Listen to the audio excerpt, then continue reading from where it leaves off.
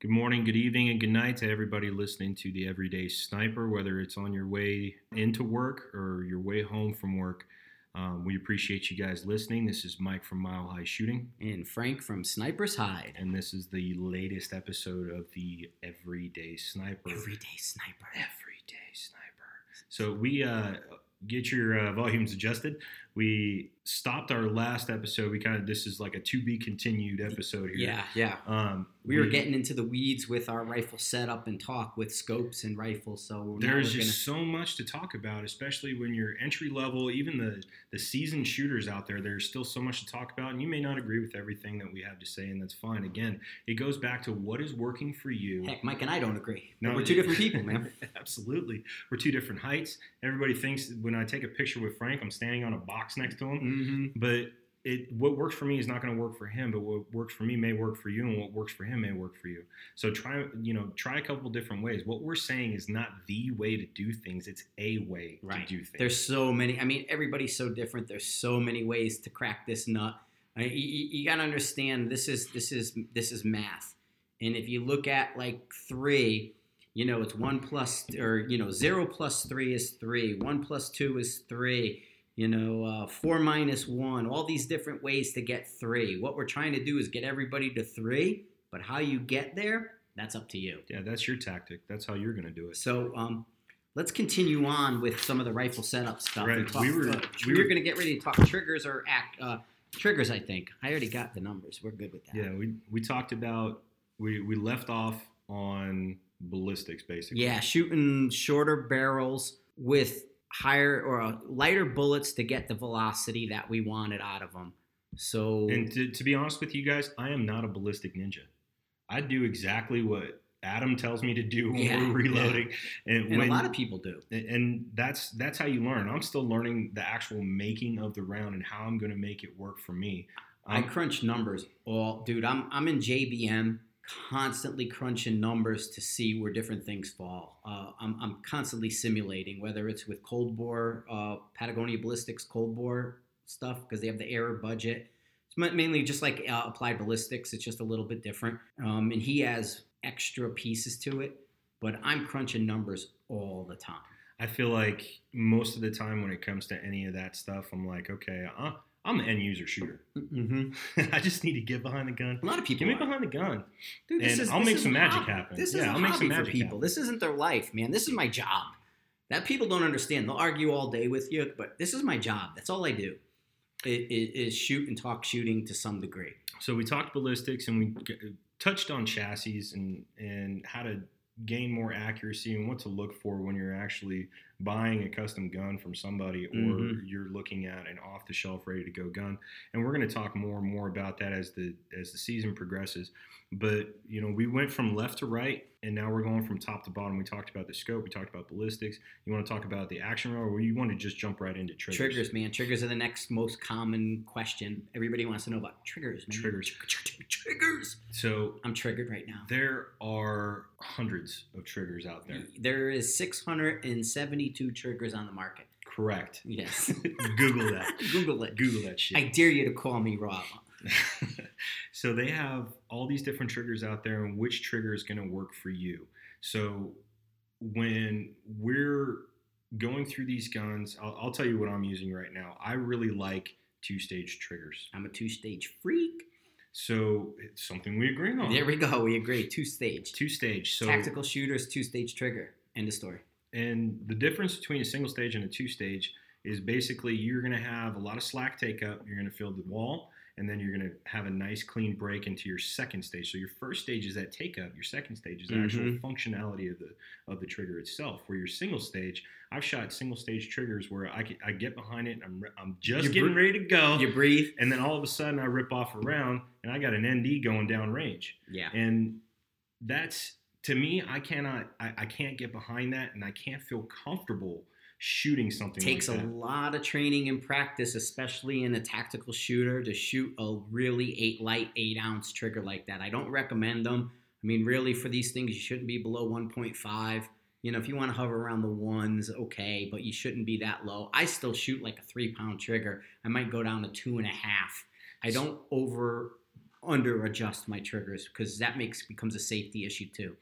So, Absolutely. So to me, it's got to pass the drop test. yes, you cock your rifle, get it ready, no round in the chamber, make sure you're safe, everything's good, and drop it on its buttstock from about 6 inches off the ground. If it fires, you're wrong. That's the drop test. Yep. So make sure you guys are testing that stuff out. And safety's huge. When the gun community is out on the news, it's usually because somebody wasn't being safe or somebody was doing something fucked up and got a whole bunch of people hurt. What we're trying to promote here is you go out and you be safe doing this stuff, and you will have a good time. Yes, you will absolutely. So whose triggers do you like in an aftermarket bolt action trigger? I like XTSP, so Extreme Shooting Products. Mm-hmm. They're Mod 22. That is a very, very clean two-stage trigger. Used to be the CG Jackson. Did they rename? The Mod 22 is the Jackson Tom trigger. Myers? Yeah, I think so. I really, really like that trigger, and we do a lot of builds with that trigger. When somebody can actually get their hands on it and feel it, they're like, "Oh my god!" Yeah, that was what the Army went to with the the Mark 13. Yeah, the 13s and stuff. The CG Jackson. I'm a Trigger Tech fan. I like the CG Jackson. I have some the Mod 22 triggers. I'm a fan. I'm a Trigger Tech fan. I like their triggers, and then Timney's. Timney's are Timney is really, really good. They've been in the trigger business for like 70 years, and they have a no bullshit lifetime guarantee. Actually, we were doing a newsletter for it. That's why I know that, because I had to cut and paste some stuff, But they have a really, really good triggers. I am a huge fan of their Calvin Elites. Yeah, and safety tip. Calvin Elites come at like 8 ounces out of the box. Yep, so watch out for that. You got to adjust them. But they have a 2-stage Calvin Elite. They do. So that's what really caught my eye. We have a gun that's in the showroom at Mile High right now that has a Model 7 Calvin Elite in it. And just come in and feel it. It is all super good crisp, stuff. super clean. And I'm gonna cause the people that have coronaries now don't like jewels. They break, man. Jewels break. It's not if, it's just when, especially if you use your gun like we use them. If you go out in the sand and the dirt and all that, if you're out in our conditions, you got to carry a bottle of Ronson lighter fluid to clean out a jewel. If you pierce a primer or do anything like that, you're almost guaranteed to break that trigger. Done. It's going to break. All the PRS guys who use jewels and swear by them carry 2. Yep, and they'll have basically like a trigger hanger on the bottom of their action. And a trigger hanger is basically a cutout where you can install a trigger into this trigger hanger so that you can easily swap out triggers. Right. So there's typically 2 triggers. The jewel's a bench rest trigger where it's babied in all that. Highly adjustable, but not a field trigger. Not a field trigger. It's a nice trigger. I don't like their shoe either. If you want to abuse it, you need to go with somebody else. You got to go Timney or that Mod 22 or Trigger Tech. We have some Cadex triggers. I have one. It's not bad. It's a 2-stage. 2-stage? Yep. If you look up the stats on Cadex about just the trigger itself, they have a single stage and a dual stage. We carry the dual stage ones. If you look at the stats, there's almost nothing more you can adjust on that thing. Right. The shoe moves back and forth. The poundage, the travel. You can adjust all of that stuff, and it's a really cool. The best field trigger in the world's an AI trigger. It's only got 4 parts in it, but you can't get it. Sorry, guys. Buy an AI. Yeah, that's the best trigger in the world. That's our shameless plug for Accuracy International. I love it, dude. I love an AI trigger, and I hardly ever touch them. And people, it's got the travel behind. Yeah, break the trigger and stop. That's fine. A guy told me I was getting lectured on my YouTube channel the other day from this guy. Went to like 6 or 8 videos and decided to lecture me on everything. And he was lecturing me. He had nothing to do. No, he was lecturing. I mean, he was probably posting like 800-word replies in my YouTube channel. And he was lecturing me on my follow through, asking, were you advocates of follow through? Please explain to me. And I said to him, I knew he was a troll. I wasn't going to feed him. But I said, dude, you do realize, here's my comment, you do realize follow through is a fundamental. And he says, no, it's not. I have a trigger that you can't follow through with. And I was like, okay, we're done. I didn't respond, didn't anything, but follow through is a fundamental. You break the shot and freeze and hold it. Follow through. Your rifle is a tuning fork. Okay, your point of human contact is the trigger. So you have a metal trigger, the shoe, which has two metal plates, which is attached to a metal action. And when you fire, it rings the tuning fork. Barrel harmonics. Everybody is anal retentive about barrel harmonics. Well, guess what? Those harmonics travel through the action, down through the trigger, and when you move on that trigger, you're affecting the sound. So instead of a C note, we have a C sharp or a C flat. It's not a C note that we're trying to get every single time out of that tuning fork. You always hear drive the gun, drive the gun, drive the gun. The trigger is the steering wheel of your gun. Yeah. Basically. Anything that you do on that trigger is going to translate to the muzzle. Like your gas pedal. You could feel the road in the car through your gas pedal. Absolutely. Trigger's but if you try to pull out of a parking spot without moving your vehicle, there's a lot of friction. Yep. So now you add that motion into it and you're able to control a little bit better. I will tell you this with follow through. You can beat the bullet leaving the barrel because we're keying off the sound. We are subconsciously quick enough to beat the bullet, and any movement you put in the system will translate downrange. So that's why you have to understand your triggers, follow through on the trigger, and realize what's going on when you break that shot and it begins to fire. Everything takes time. The time is from the decision you have to break the shot, for that signal to get down to your finger, and you take up the slack in your finger, move the shoe back, release the sear, which releases the firing pin, and from there, the firing pin's got to move. It's got to hit the primer. Primer's going to blow flash into the case. It's going to begin burning the powder. Powder burns. It doesn't explode. It burns at a rate. As the powder burns and builds up pressure, it's going to unseat the bullet and push it out. Bullet's going to move forward and hit the lands and grooves there, and then start heading down the barrel, picking up 200,000 revolutions per minute there, and pop out in the end like a champagne cork. All that takes time. There is time in the lock time of the rifle, like 4 milliseconds. There's about 6 milliseconds for it to leave the barrel, and all these different things are going on, as well as your decision-making process. But you can beat it. Consistency. Yes. Consistency. You do the same thing over and over and over and over again, you should expect the same result. And if you're not getting the same result shot after shot, it's you. It's human error. Human error. So I was shooting a match down in Raton. It's a local match that we have, the Whittington Center. And this was 3-4 years ago. I was just getting into this sport. And I had maybe been out to the range a handful of times, 3-4 times. And Adam was like, dude, throwing you to the wolves. Let's go do it. Yep. Right. And that is how I learned. And I was shooting an AI for practice when we were out on the range the 3-4 times I was out there. And then I didn't shoot for probably about 2 or 3 months. Didn't have the coaching that I needed. And we had just built a gun for Randy, our boss at Mile High Shooting. We had just built a gun for him, and he really, really likes single stage triggers. He's a shotgun trap shooter from way back. He's a prairie dog guy too. He's a prairie dog guy. And he was like, here, shoot my 6mm Creedmoor. And I was like, all right, cool. I'm feeling good. The boss let me shoot his gun. This is going to be super cool. Single stage trigger. I don't have to put a whole lot of work into this, but I was used to shooting a heavy chassis gun. So now I got this lightweight, I think it was either a Macmillan or a Manor stock that it was in, this lightweight gun. And I'm going to admit it right now. I did not get last place. Okay. I was second to last. I scored about 7 points all day. And here's how I scored 7 points is we got to the final stage and Adam felt so bad for me that all I was doing was zeroing stages all day. And I was like, I swear to God, guys, I'm not that bad. We got to the last stage and he had some leftover ammo and he was running that AX. And he was like, shoot my gun. Shoot my gun. Change triggers and all of a sudden you're hitting stuff. All of a sudden I was hitting stuff. Triggers matter, man. Triggers.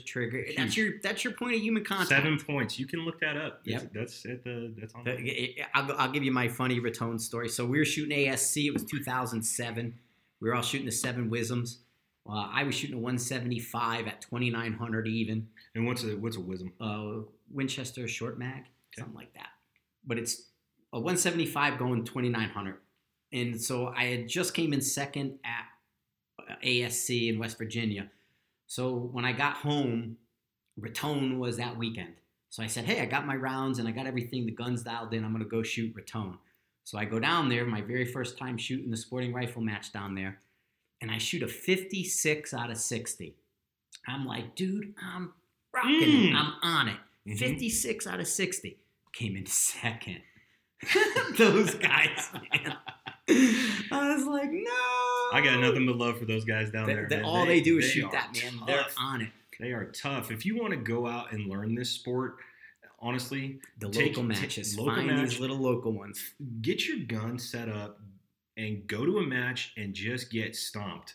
And that is where you learn what you need and how you need to approach it. And if you do need some training, I was like, immediately after that, I was like, I need some more range time by myself with a coach.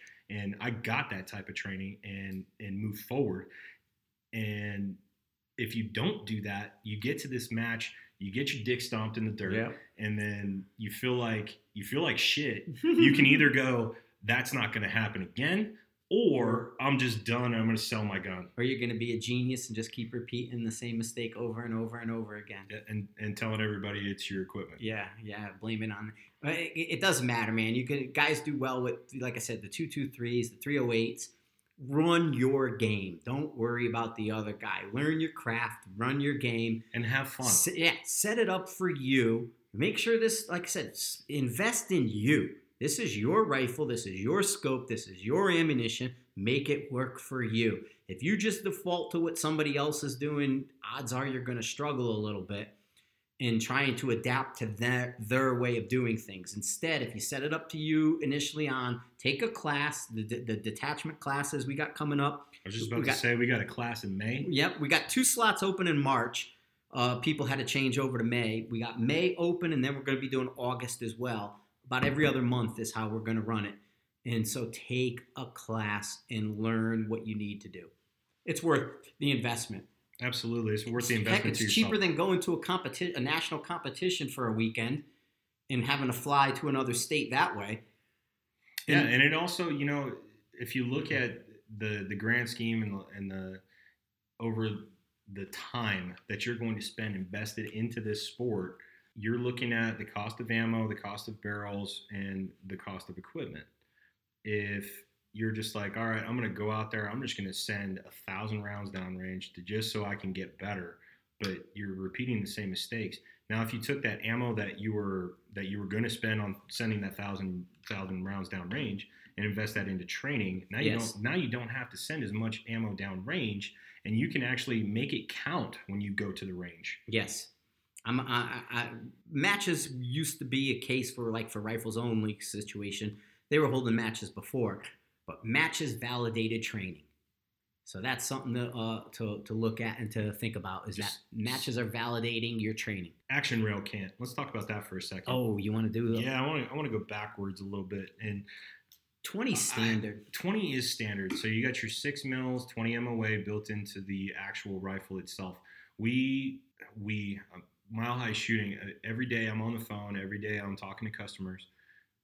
I see guns come in there with 0 MOA, which to me is kind of an outdated thing. Yes, I'm like, very outdated. I'm like, why do they have 0 MOA? Why isn't everybody putting 20 MOA in the rail? And what that 20 MOA is doing for you is canting your scope down so that you can actually use the elevation in your turret so you can dial up. We don't need down, we need up.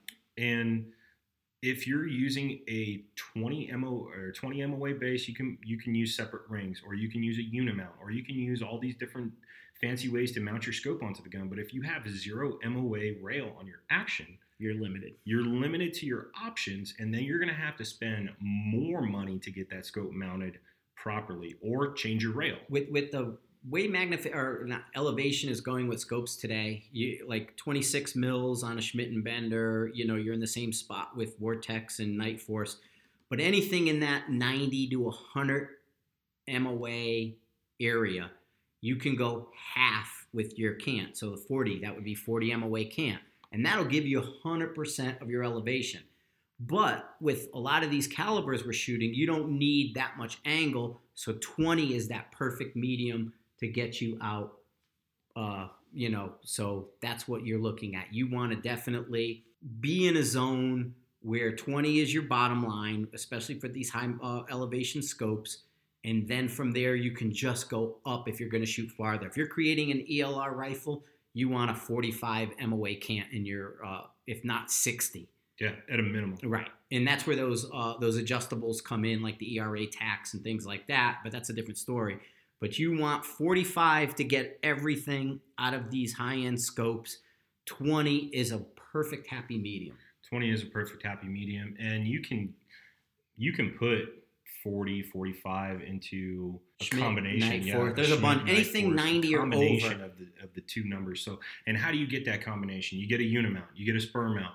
A spur mount, you can get 10 MOA. You can get 20. Mm-hmm. You can get 44. Because the 338 AIs are 30 MOA, right? On the correct. So you can get them with 20. We typically don't because it doesn't make any sense. So we just get them with 30. 30 is perfect. But you can do the 10 to give you that 40 to get the 100%, which is why they did a 10. Because that's going to take that 30 to 40, and 40 is dead center. So that's what you're looking at. So that just gives you an idea of when you're initially setting up your gun, you're getting something with a 0 MOA rail on it. So, and if you don't know what the MOA is, call the factory. Yeah. Just call the factory and find out what it is. Call me. Go online. I'm going to ask Sniper's Hide, man. Yeah. If you call me and ask me, I don't know your gun. Right. I don't know where you got it from. Just call the factory real quick. Find out if you got a 20, 30, whatever, 5 MOA rail. And then that way we have a starting point of what we need to do to get you to where you're going. So I have a 6mm Creedmoor, 7.5 twist on it, 22-inch with a 9-inch can and a 20 MOA rail. And to get to a mile, I have to dial 19 mils. There you go. But I can dial 19 mils because I have a 20 MOA rail. And all my rifles are 0 out of 100. All of them. Yes. All of them. Correct. And that 0 out of 100. 0 out of 100. You gain, if you 0 at 2, 3, 4, but you can still reach 100, you gain nothing.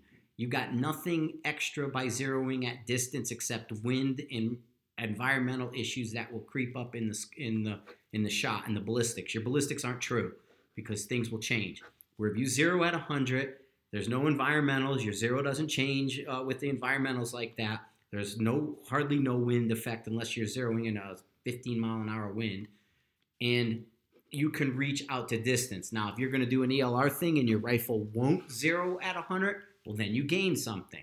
But if your rifle will 0 at 100 and you don't, you're not doing yourself any benefit. Kind of touched on suppressors. Let's talk about suppressors. I love suppressors. I'm a fiend with suppressors. I got more than... Guys, it's 2018. Yeah, grow up.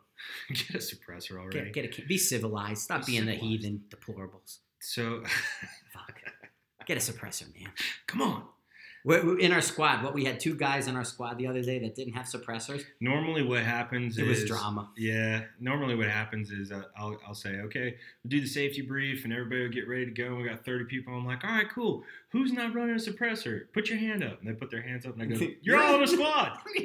The rest of us go this way. Yes. So it's nice to shoot with a suppressor. And I'm sorry if you live in one of the behind enemy lines in one of the communist states and you can't get a suppressor. I understand. I get it. I'm from one. We'll get into that in a later podcast. Yeah. But you go out, get a suppressor, wait the time. It is worth the time and worth the money. Mm-hmm. I'm telling you. When you go out and you're behind the gun and you're shooting with your buddy and you're shooting out to distance and you need a correction, you're not yelling over your hearing protection. Trust me, my ears are shot. The VA looked at my ears and were like, dude, you're done. Nerve damage, no fix. But you can also get an idea of your impact as well, if you did hit or not, because you may not be able to see it in your spotting scope. You may not be able to see it in your rifle scope if you got an impact and you don't know if the data that you just sent down there is correct. Mm-hmm. And here's one of the things, because there was a big debate on Facebook about accuracy differentials with a suppressor on versus off. You should always see some kind of an increase in accuracy or maintain your accuracy with one on versus one off. Now, point of aim shift is a completely different thing. I'll talk about in a second. But accuracy should maintain. If it does not... If it's a good suppressor. Right. That's a problem. And I've seen that. I've actually had guys take their cans off and their accuracy improved. Now, why do you get an accuracy increase? Some people say, well, because the gases are getting moved out of the way. Yeah. It's you. We're sensitive to the sound. We're sensitive to the recoil. We're all sensitive to all these things that the suppressor will eliminate and remove our sensitivity to it. That if you got a guy with a Magnum and he's not doing too well and he can't get groups at 100 yards with this 300 Win Mag, double ear protection, you'll do better. Just the sensitivity of it is kind of what gets me, and it makes me think of, I was talking to somebody who was listening to our podcast, and they were listening to the one where we were out at the range, and they were driving down the road, and they were changing lanes. I heard that. Okay, and they're changing lanes, and they heard one of the guns go off in the background because we were actually sitting in my Jeep. And they were shooting in front of us. And they were shooting in front of us, and we were watching them, talking to you guys, and he heard a big, loud thump, and he thought it was something that hit his car. So it just... That's it right there, is the sensitivity. So imagine that, 1,000 times fold. You're behind the gun. You're experiencing recoil. You're experiencing this loud noise. It's distracting you from what you're supposed to be doing. My last class in Alaska, I had a guy. It was his second class with us. He's a good shooter, professional guide, shooting a semi-auto, and he shot it right. He was on it, but his groups weren't good. At 200 yards, they were like a 2-inch group. And I'm watching him and watching him and watching him. I'm like, dude, it's not you. Take your can off for me. He took his can off, and his group immediately went to a half minute because he had a bad can. And it was this spring-loaded, QD mount that didn't work. And every time he fired with recoil. We're going to talk about mounts, too. Yes. Every time he fired and recoiled, that spring would bounce on that QD mount. And it threw his shots off. Took that can off, got rid of it. You want direct mounts. I know like Mark up in Alaska sells Thunder Beast like crazy. He makes them all get the direct mount. Yes. So direct mount versus QD, if you want to call it that. They're not QD. They're hot. They're this. They're not. They're just a different way. All my cans are direct mount, direct thread. And the reason I do it is I start thinking about moving parts. So when you add more moving parts to the machine, you're going to have more problems. So, I mean, even down to you guys that are using Harris bipods. I'm using a Harris bipod right now too, so I'm not hating on you. I'm just saying if you don't click that out, to the first notch, those springs in there are going to bounce your rifle around.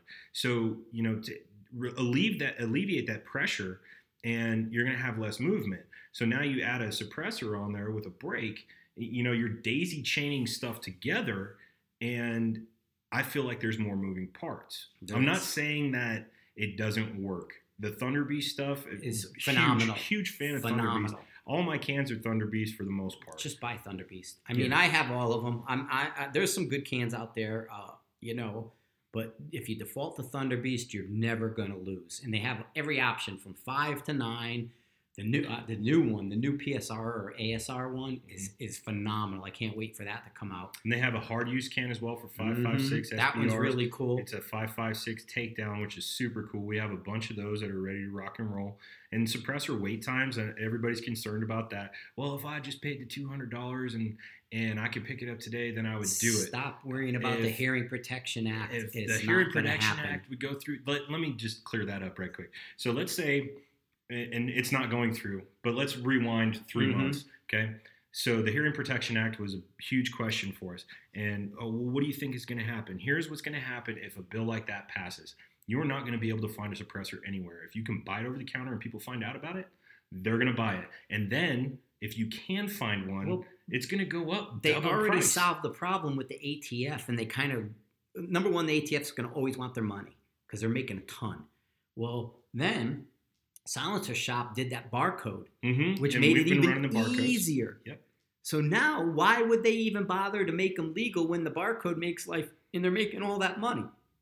It's don't sweat that. Just get the suppressor, take the dive, let the thing play out, and go that route. Once you get your first one, after that, they're all gravy, man. You wait for that first one, you Jones a little bit. Then when you buy them after that, it's a piece of cake because you got your one, and then you can kind of play around with it. But for me, I went with the longest suppressor I could get for the most, to you could put on anything. That volume. You could put on anything. Yeah. So the longest, I got an Ultra 9, and then in 30 cal. That way, I can move it around to all these different guns, and that is maybe a big question for you guys. Is if it's a suppressor, can I only use it on one gun?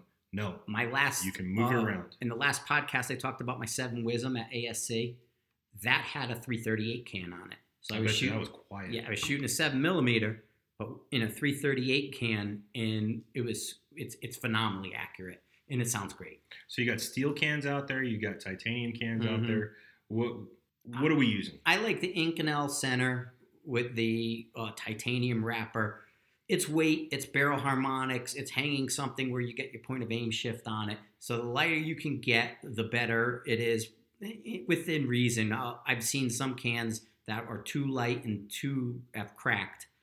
I won't mention names, but there are some cracked wrappers out there happening because the can's way too light for what's going on. So you want that happy medium and proven cans. If you're a hard use guy, if you're a AR guy and you're kicking indoors and you're doing all that stuff, doing mag dumps, you do Surefire. Surefires are bulletproof. You know what I mean? That kind of stuff. Heavier can, bulletproof, all that. You know, if you're a precision rifle guy, it's Thunder Beast. I mean, those are precision rifle shooters who designed a suppressor.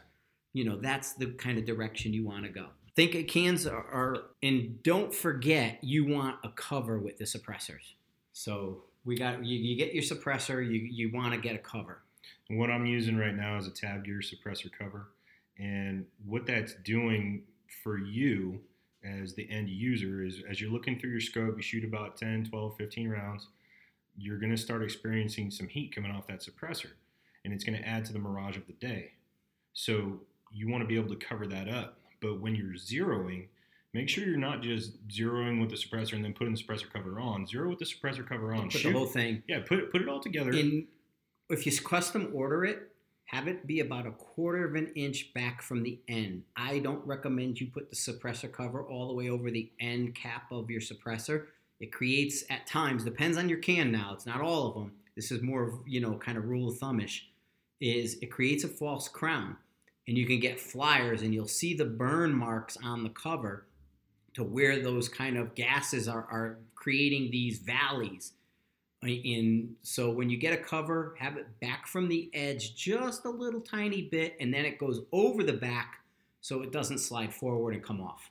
Yep, and then you won't have to call a ceasefire and go 30 yards downrange to get your cover. To get your cover because you shot it down. But you can custom order a lot of these suppressor covers. So when you do, make sure that you measure your can, remove 1/4 of an inch, and order it that way. So you want it off the back, not off the front. Accessories. So we've kind of went from the rear to the front. We've covered a lot of ground. We've talked about the rifle a little bit. We've talked about how we want to get it actually into the chassis or stock. We've talked about the optics. We've talked about mounting solutions. I'm going to go with a quick little pet peeve of mine is buy a data book. Everybody defaults to their phones and their software, and then you read every other, oh, my phone crashed, I lost all my data. Get a data book. A data book is a cheap insurance, for your rifle and your dope. I highly recommend the data books. They make Impact Data Books, has Sniper's Hide Edition data pages and things like that. See Tony at Impact Data Books. They're well worth the couple bucks you're going to pay to have that stuff backed up. I even just did a new template for your ballistic computer where you take your data for your ballistic computer, you put it in this single data book page, and you have it. So if you have to recreate something, it's there. You can true everything right from the page. You can do what you need to do, but then you can put that data into your computer and get it to work. But a data book is one, and then I guess you could talk slings and rear bags and stuff like that. I'm going to hit up bipods real quick. Okay, do bipod. That's everywhere. Yep. Harris, Atlas, everybody's making something. Elite Iron. I'm a fan of the Elite Iron for guys who shoot prone, who are learning, who don't want to cant their rifle. Get an Elite Iron. Yep. If whatever you're getting, I was like, what's going on? The battery died in the GoPro. With whatever you're getting, have cant in your bipod. Yes. And there's actually, I'm gonna share it here in a few minutes. There's a video that Steve Arata from the Mile High Training Detachment, he did a video on bipods and what's important about them, the difference between the Atlases and the Harrises and having cant. And he actually wrote an article too, which they're going to share on Detachment, which we'll share on the Everyday Sniper. So you guys can take a look at that. But I don't want to take away from the meat and potatoes of what he's doing. But when you're choosing a bipod, choose one. Obviously, it's going to work for you. When you go with the Atlas, you have I think you have a lot of adjustability, whether you're shooting off of a rooftop, shooting prone. You can angle the legs 45. It's flexible. It's flexible. Yeah. Where you're shooting with a Harris, I guess adaptability. It's spring loaded. Yeah, adaptability. So it's spring loaded. So you got springs on the ends that I kind of touched on a little bit that make you bounce if you're fully collapsed. So take it out one notch. And then you also have springs that keep those legs up. Yeah. And I've had Harrises where the legs were uneven until you notch them out. Right. So that's one of the things to look at, where they kind of, the way they mount them in that piece underneath, they're not always perfectly square and even, and that's what causes people's rifles to bounce around, because they're off center or off square. And I also like to have a bipod that has a quick detach on it. Yeah, I like that too. So if you're running a Picatinny rail, I run my bipod as far out as I possibly can. So if I'm shooting off of a short piece of cover, I got to move my bipod back, and we'll talk about those accessories here in a second, but I got to move my bipod back. But if I can totally sprawl out, I'm going to run it all the way to the end, so that I feel like the center of balance, I can be the center. It's physics, man. It's less movement in the farther out you put your bipod towards the end of the muzzle, the less influence the back of the stock has in the front. So if you put it in dead center in the middle, if you move the back, you move the front. If you move it out, if you move the back a little tiny bit while you're shooting, it doesn't translate into a blown shot because you're all the way out. That's why we run them out so far. Another thing I have on my rifle is a Hoptics quiver. Yeah, so the plastic quiver. I got in trouble for that. Did you hear the story? Did you see that when I did that? No. Oh, I got in trouble because when I was one of the first ones that had the Hoptic quiver on my rifle. Hoptic USA. Yeah. Matt Stoner, awesome dude. He came into the shop. We had a bunch of time to talk and actually get to know him and the company a little bit more. And they're going to be doing some cool stuff for us. But so it's a built product. It's a machine, the whole thing. So people were like, well, why would I spend that when I can get the short action precision little nylon Velcro sticky thing and put it on the side of the rifle? And it was a joke. I made a joke that, why would I stick something that cheap on my AX? Why would you joke like that? I know. Oh my God, I offended. So everybody jumped in my shit because I made a joke about the well machining and built of the Hoptic versus the little nylon thing. I'm so glad you have such broad shoulders, man. In this industry, I'm telling you, man. You say one thing, it can be blown out of proportion, just like anything else. But Mike sees me after all this. Here and now, tell them how much I laugh when people start piling on me over this stuff. I've never seen you get mad. No. And it's funny to watch. I'm laughing at you. Yeah, it's basically that. Yes. And like when we have a conversation about it, we're sharing it with everybody right now. I might as well talk about it. But he gives you the meat and potatoes of what's going on. This guy jumped my shit. And then we have a good laugh about it. And then we move on with our day. It's not something that's going to. I don't dwell on it. Yeah. I don't take it personally. I mean, there's something, and people personal attack me like it's going out of style. Like guys who don't know me think they're offending me by calling me short. And there's I got the last laugh. Yeah. And you got me. We get it. You don't agree with something. You don't agree with something. Dude, I'm just being silly. That's all it is. I don't care what you put on your rifle. It's all fun. It's yours. So a lot. Speaking of putting stuff on the rifle, since we're already talking about it, everybody's going towards this mounted on a tripod deal. Yeah. So you have the really right stuff adapters that are all coming out. HRD, Dan Hansen. Hard Gear is we're going to talk. We actually did an interview with Dan, but he was wearing a wire to try to trap me. Yeah. So he had some static in his interview, so we killed it. We're going to do a new one. But talk about his gear because it's good. Yeah, it's precision made, obviously, just like everything else that we promote is precision made. Precision made. You're going to spend a little bit of money to get the right stuff. And I'm always going to say, I want my gear to carry me. I don't want to have to carry my gear and try to force it to work. So this is one of those things where you have a mounting solution where you can get some really right stuff equipment and equip your Atlas, your Harris. They got a bunch of different bipod adapters. Mounts. And I was talking about shooting off of a short piece of cover. So our PRS shooters and our NRL shooters that are out there, they're shooting for competition. You may have to shoot off of a hay bale, and that hay bale may only be 2 feet long. Right. You slide that bipod back, you can actually get up on that hay bale and get a rear balance bag. the bipod to the pistol grip. Right. And you're good. You can kind of put your rear bag under your pistol grip and have your bipod move back off the front in more, so you can bridge that gap with those two pieces of contact, and you're golden. So I'm talking about a quick detach where this, you don't even have to detach it from the rifle if you don't want to. Nope, You just can slide it. You can just loosen it up, slide it back, tighten it back up, and you're back in the fight. It's adding that really right stuff dovetail, and then adding the attachment to your bipod, and then you can just slide it, and you don't have to take it on and off. It slides. So it's nice. Another thing I just want to mention it is the send it levels. Yes, those are actually really nice.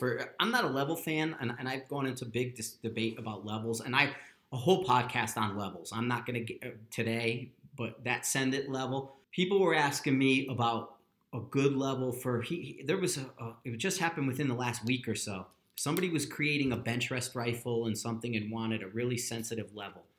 And they were like, should I buy the flatline, this one, that one? And it's like, no, you want the electronic ones, the send it, because that's where your sensitivity is going to win versus those bubbles in there. Go on Amazon. You can get the bubble insert for $6. Then they put that $6 bubble level in a $150 wrapper and act like they're doing you a favor. Okay, this send it level is a purpose-built thing. It's sensitive, it's good, it has multiple mounting options. You don't have to mount it horizontal, you can mount it vertical and it works the same.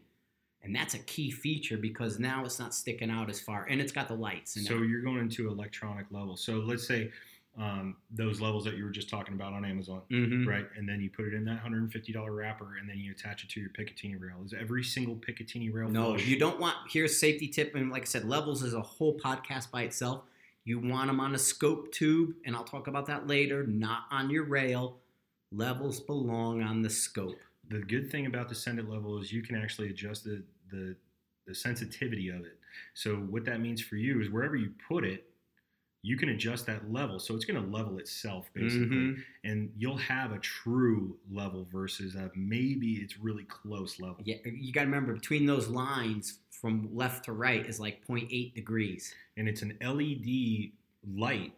On a bubble level. The light is better. The light, I really like the light because I can mount that straight up and down. Yes. On the side. And I can see it just under my side focus on my scope, so I mount it forward of that. And then and people behind me can see it. Yeah, if you're gonna invest in a level, the send it level is one I highly recommend. Again, we're gonna do a whole level class because I have a lot of opinion about levels, and so that's just where we'll talk about.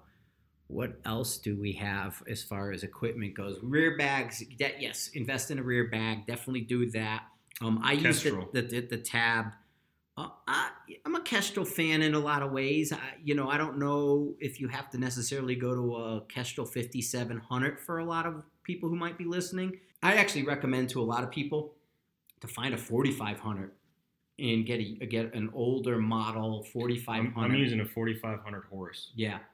If you want software in it, find the older one and get that. But again, we could talk software for days. And if you don't know what a Kestrel is, it's basically taking all your environmentals and plugging in and helping you, because your bullet's going to do something different if it's cold outside. It's going to do something different if it's hot outside. The temperature, the barometric pressure, density, altitude, all this stuff is going to come into play, and it's going to start weighing you down or lifting you up. I probably have like 5 Kestrels. So 2 with software and the other 3 without. I'm never without a Kestrel.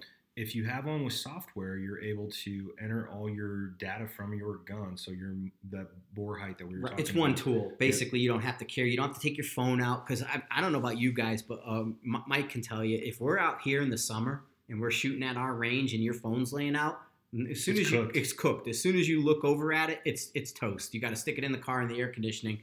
So that's why the Kestrels work out really good, especially if you shoot in the high heat like we do in the summer. You can capture direction. You can capture your wind, your low-end wind, your high-end wind. And it plugs it into this program where you can say, okay, I want to get out of the truck. I want to shoot 600 yards right now just to check my dope. You can pull out your Kestrel. It'll take all the environment into play, and it'll say, at 600 yards, this is what you need to dial for. And then you get down behind the gun, you dial for, you pull the trigger. and then the rest is on you. So I think a Kestrel, to me, I don't go to the range without one because I just constantly update it. I don't really use my phone, and when I'm on my phone, I use ForDoff from the Hornady stuff because it gives me different information because that is based off the Doppler effect versus they attack the problem. And again, software is a completely probably 3 podcasts for software, but Hornady attacks the problem different. You don't true with muzzle velocity and BC. They don't even use BC. It's form factor. And everything's based off Doppler. And I will tell you, I shot off a Hornady's Doppler. We shot my 21-inch 260, my 1.5 AW, and I was shooting the 136 CNR at Hornady. And they tracked at their range, and they tracked my bullet to 2,200 yards. And don't they do it every 4 inches or so? It's just tracked. I mean, he can create farther tracks if he has to, but they tracked my bullet, and they put that in their system out to 2,200. This isn't a custom curve. This isn't a special. You can retrue your BCs, and you can do all this other stuff, but they use form factor. And because that barrel was so short, you had to bump up the form factor, where my 300 Win Mag, which is a 24-inch barrel, was shooting their bullet pretty much at standard velocity and standard everything. We used the 0, where I had to use a +1 for the shorter barrel and form factor. But Hornady's doing it right. Hornady's doing a very good job. And it's free. It's free.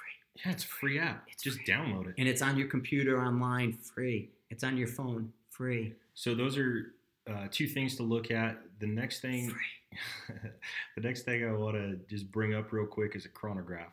Having a good chronograph to get that initial data so that you can plug into these ballistic engines. So you got MagnetoSpeed as a top one. You got LabRadar as a top one. Now here's the thing. If you're using Applied Ballistics, if you're using Shooter, if you're using Ballistics AE, you can almost skip the chronograph because those things are going to change the number by as much as 100 feet per second anyway. But the chronographs give me a starting point. Now, if you're using a Hornady, a Tresol, or something like that, cold bore field firing solution, the data you get from the chronograph, you're going to put in your software and you're not going to change it. So that's one of the differences where software falls with a chronograph. But if you're serious, if you're reloading, if you're serious about shooting long range, you want a chronograph. You need a chronograph. Yeah. That data is crucial. 8 of them, I think. Right. I have the Oler, the PVM 21. I have the CED M2 or 3, whatever number that is. I have MagnetoSpeeds, LabRadars. I have the 2-box chrono. I've played with them all. So definitely Magneto is your best bang for the buck. It's going to be right. It's going to be there. It really is. And I had someone just a little confused about it. One day he came in and he was like, well, which one's more accurate? They're not. I was like, I'm not. What do you mean? What do you mean by more accurate? He was doing it's like, when you put MagnetoSpeed on your gun, it's less accurate. No, it's not. I'm like, but what do you mean? I think what he was getting to was that you put the MagnetoSpeed on the gun. He thinks it's affecting the harmonics and barrel. People bitch about that who reload, and it's not the same for every barrel. It's not the same for every rifle. What the offset is, it doesn't mess with accuracy. It just might move your point of aim shift because the shockwave is kind of rising off the bayonet. Exactly, but that's not what you're there for. You're just trying to get muzzle velocity. Right. It's a starting point for muzzle velocity. If you don't true that stuff out to distance, that's your own fault. I love a LabRadar, but I broke mine twice. And just but the wind knocked it over the second time. The first time I broke it, I was changing the batteries and it slid off the bumper of my car, like the back of my SUV. And it just slid and hit on the ground, on the dirt. It wasn't on concrete. It wasn't on rocks. It just slid on the ground, on the dirt. It broke, sent it back. They charged me $35 to fix it. It was back in a week. All good. I was doing a class with Alan from Machine Gun Tours and a pro mountain biker guy. We chronographed his rifle with the LabRadar. I have it on the tripod. I moved it to the side as we were shooting again. Wind came up, 20, 24 mile an hour wind, knocked it over, tipped it over right off the tripod, broke it again. It's touchy, but it's good. I like it. The data that you get off of it is good. Because I'll run it. So take care of your equipment. Yeah, don't be frank. Don't be frank. I'll just turn it on and let it run while I shoot things, and I'll get like 40, 50 shots through it. But when I want something and I just need to get a number, I'm MagnetoSpeed 100%. So getting out to the range, what we need right now is we need a rifle, a good optic, a good bipod, a chronograph, some type of ballistic engine, soft goods. We need a rear bag. So, rear bag, sling, mat. Okay. I'm a Tab Gear fan. I am too. I love Tony Cross and April Tech Burks. too. I'm using a lot of Cross Tech right now. Yep. I love Tony and April Burks. They're very, first off, they're good people. Straight up. They are good people, and I love them to death. And we're going to hopefully see them here in the next couple of days. They should be at our booth 7502 at SHOT Show. Another up-and-coming guy that's local to Colorado is Troust. So Stuart Opjordan from Troust. He makes a really good rear bag. We carry multiple of his rear bags. He does the puff pillows up here. The big ones, they're lightweight and they're custom nice. Made me my pillow that's long and thinner for the barricade stuff. So we have those. Not Troust, but Tab Gear. What I'm using personally is their straight lace bag. Yeah. So I like the capabilities. You have 3 different heights. It's really light. It actually, a couple of years ago when I got one, it replaced like 3 or 4 bags in my inventory and lightened up my load. Yeah, I'm a Tab Gear fan, big time. And I've known Tony forever. We helped design a lot of his stuff. He came into existence because I was shooting Badlands in Oklahoma, the Red Clay. I did a 44-hour sniper match. It was continuous. You're out in the field living, pretending you're Joe Sniper, and it was this whole thing. And my rifle was trashed. I mean, it was muddy and the red clay everywhere. Guys, if you've ever been to Oklahoma, you know it's a mess. And so Tony said, well, why didn't you have it in a drag bag or do anything this? And at the time, it was really just sort of the Black Hawk or the Eagle Deluxe drag bags. We had to move and do land nav. A lot of movement every hour we were doing. I'm a land nav ninja. Yeah, me too, man. By the way. Okay. And that's the thing is you couldn't have the rifle in that and carry it that kind of distance. It was awkward and it was uncomfortable. So you slung your rifle normal. And that's when Tony designed the cover, the rifle cover, that fit to the rifle versus a drag bag because of that mud and dirt and everything in Oklahoma. And then from there, when we were down at Rifles Only, we did the slings, the bags, the suppressor covers. The covers came from Jason Bainey, actually. Give him props. But all that stuff from the very beginning, we've been friends with Tony. So good stuff. And what I really like about that is I've actually ordered a couple rifle covers from them. They will get the specifics. It's not just like you one measure size your fits. rifle. Yeah, it's not a one size fits all. No safetings either. If you're putting, like me, my safes are over full. If you're throwing your rifles in the safe, you don't get the safe dings. So if you have a really nice rifle, those covers will keep them clean and not getting dinged up if you're worried about that kind of thing. So that's another pro for the covers. So yeah, nylon is good. All that stuff. Rear bag must, sling a must, a mat if you need it.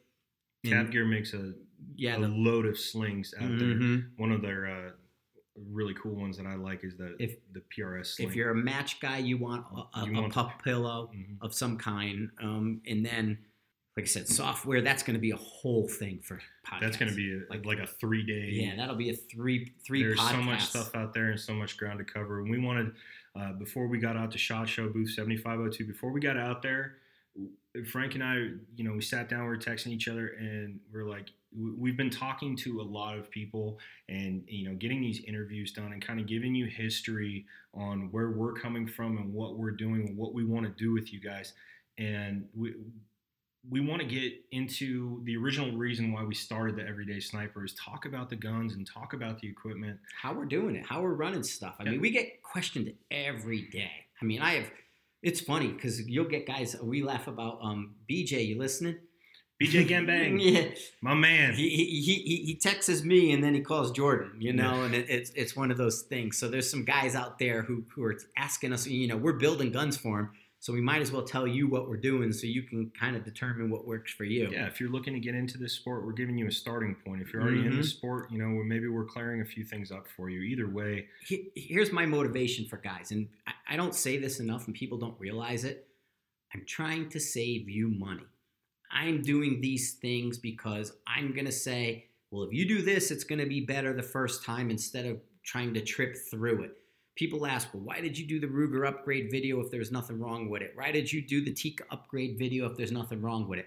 I'm doing it because I can, and it doesn't cost me the money it will cost you.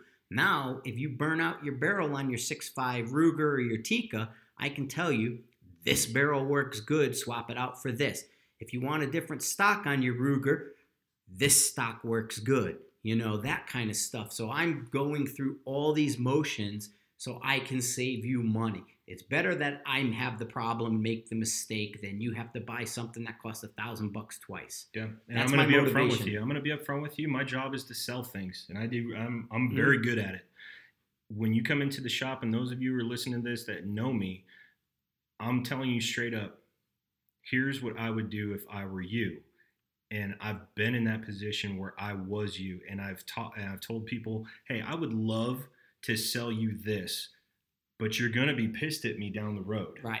I want you to come back. I want you to be part of the family. So I'm going to tell you, yeah, you may want to move in this other direction and try this. And it may be a more affordable option, but you're going to make that up in grief at some point. Understand the sponsored guys. They're promoting their sponsored product. This is Mile High Shooting Accessories and Sniper's Hide. We can't be bought.